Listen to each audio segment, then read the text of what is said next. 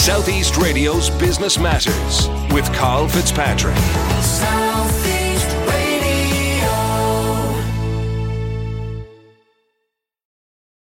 While almost half of the Irish adult population have private health cover, this percentage is significantly lower for younger adults. A new startup, Vigo Health, is hoping to address this imbalance with a tailored day-to-day expenses offering.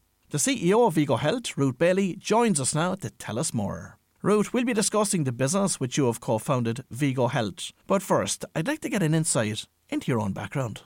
Sure. So I guess I've always been entrepreneurial in nature. Vigo Health is my fourth startup. So a bit of a glutton for punishment when it comes to that. I started off, I suppose, in college. I studied marketing. My undergrad was in marketing, and I did my master's in strategic management. And then I started working in what was Vivas Health. And Vivas Health was then acquired by what was then called Hibernian Insurance, now would be known as Aviva.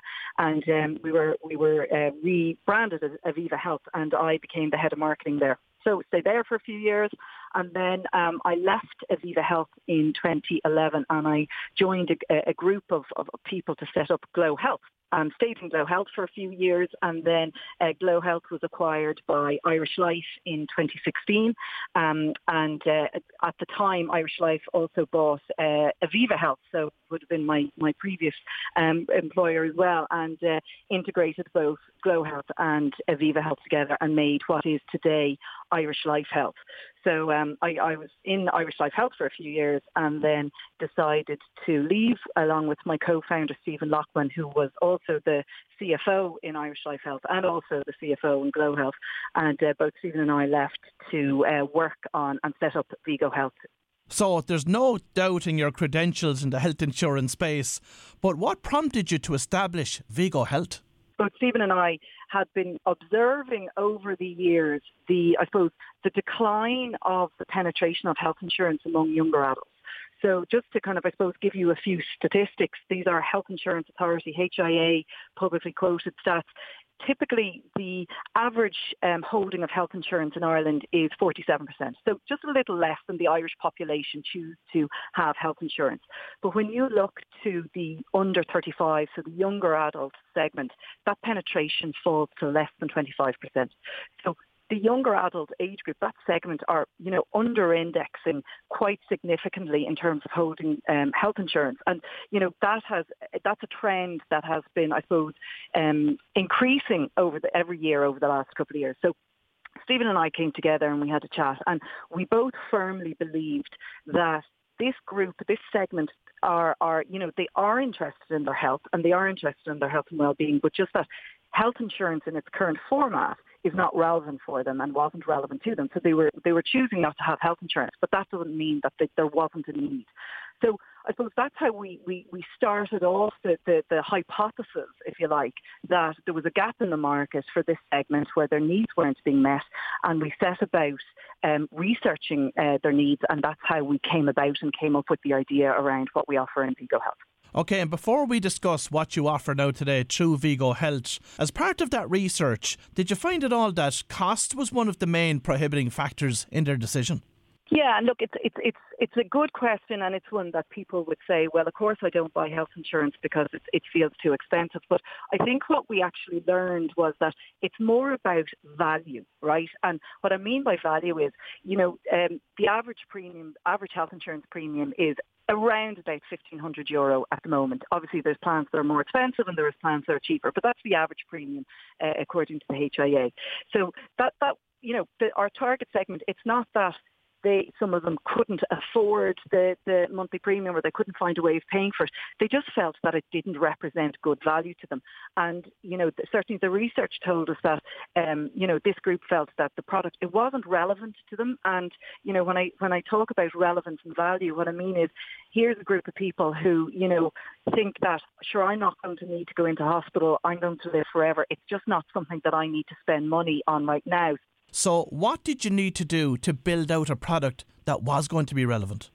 We developed a proposition around that's kind of centred or led by digital health services. So you can send a WhatsApp to one of our nurses with a clinical question. So, I've got a migraine, I've burnt my hand, anything like that. But you can also ask things like navigational questions. How do I find a particular health practitioner in my area? How do I access care? Because that came out of our research as being really important. So we've got WhatsApp a Nurse, which is instant. You don't need an appointment. We've got a 24/7 message a doctor service where you can send a WhatsApp to an Irish-based GP 24 hours a day and get a response back within a couple of minutes. We've also got what we call a virtual clinic service where you can make an appointment to have a video call with a GP, a physiotherapist, or a mental health counsellor, and with the video calls with the GP, they can prescribe, they can diagnose, they can issue referral letters, anything that a face-to-face GP could do.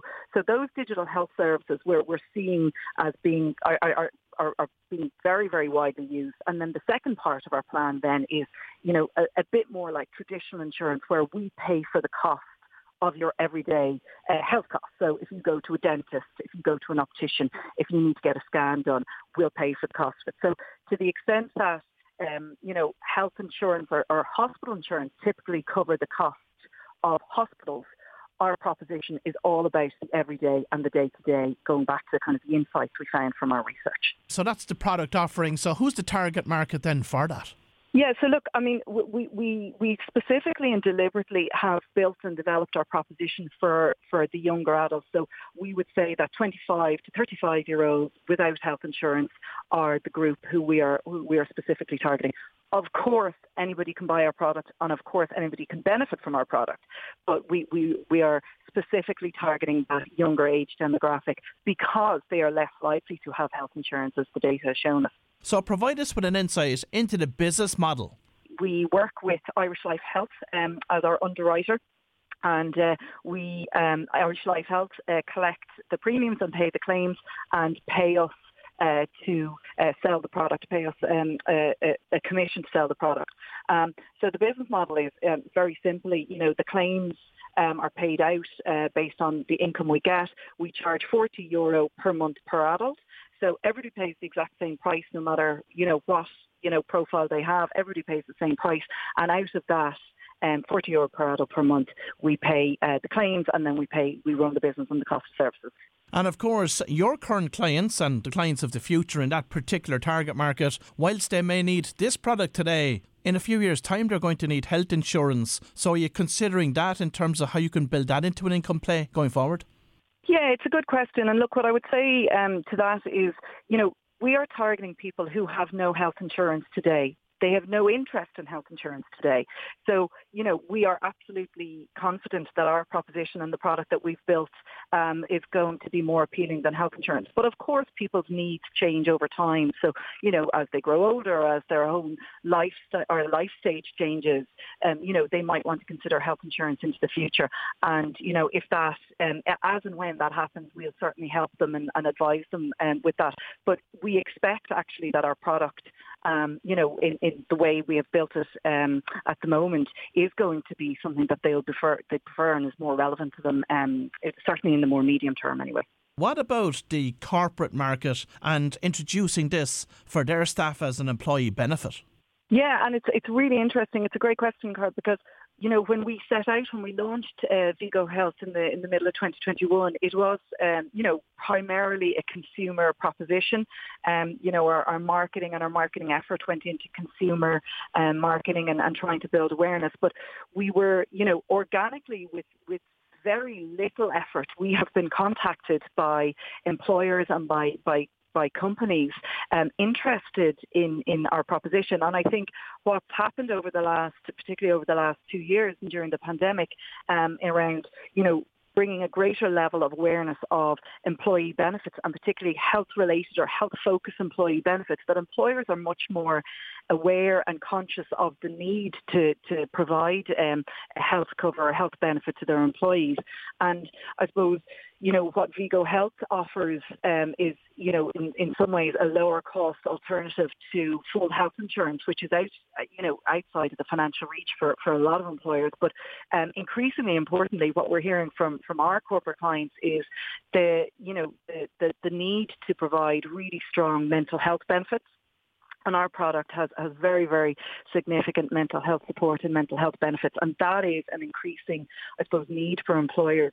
And I suppose the second, thing that we're hearing from corporates is an employee benefit that really fits and works with remote workers, where a lot of staff are working remotely now. And because of the nature of our services and the nature of digital health services, it really, really fits into that working or to the remote working model.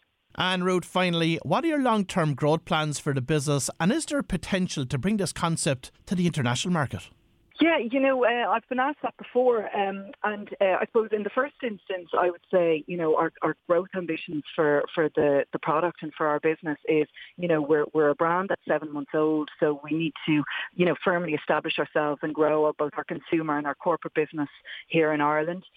We've got some exciting plans around product development for this year as well, so we'll be extending our product proposition and, looking to, I suppose, constantly and continually innovate in the area of digital health and digital health services. With regards to international expansion, there are some fairly significant barriers to entry, particularly when you're looking at a kind of a regulated product, which is what we provide. However, I wouldn't rule anything out at this stage, but I would say, the focus for 2022 is kind of, I suppose, building our business and growing our business in Ireland. Well, if you've just tuned in, that was Ruth Bailey from Vigo Health, and I wish Ruth and Stephen every success in growing their new business. Southeast Radio's Business Matters with Carl Fitzpatrick. South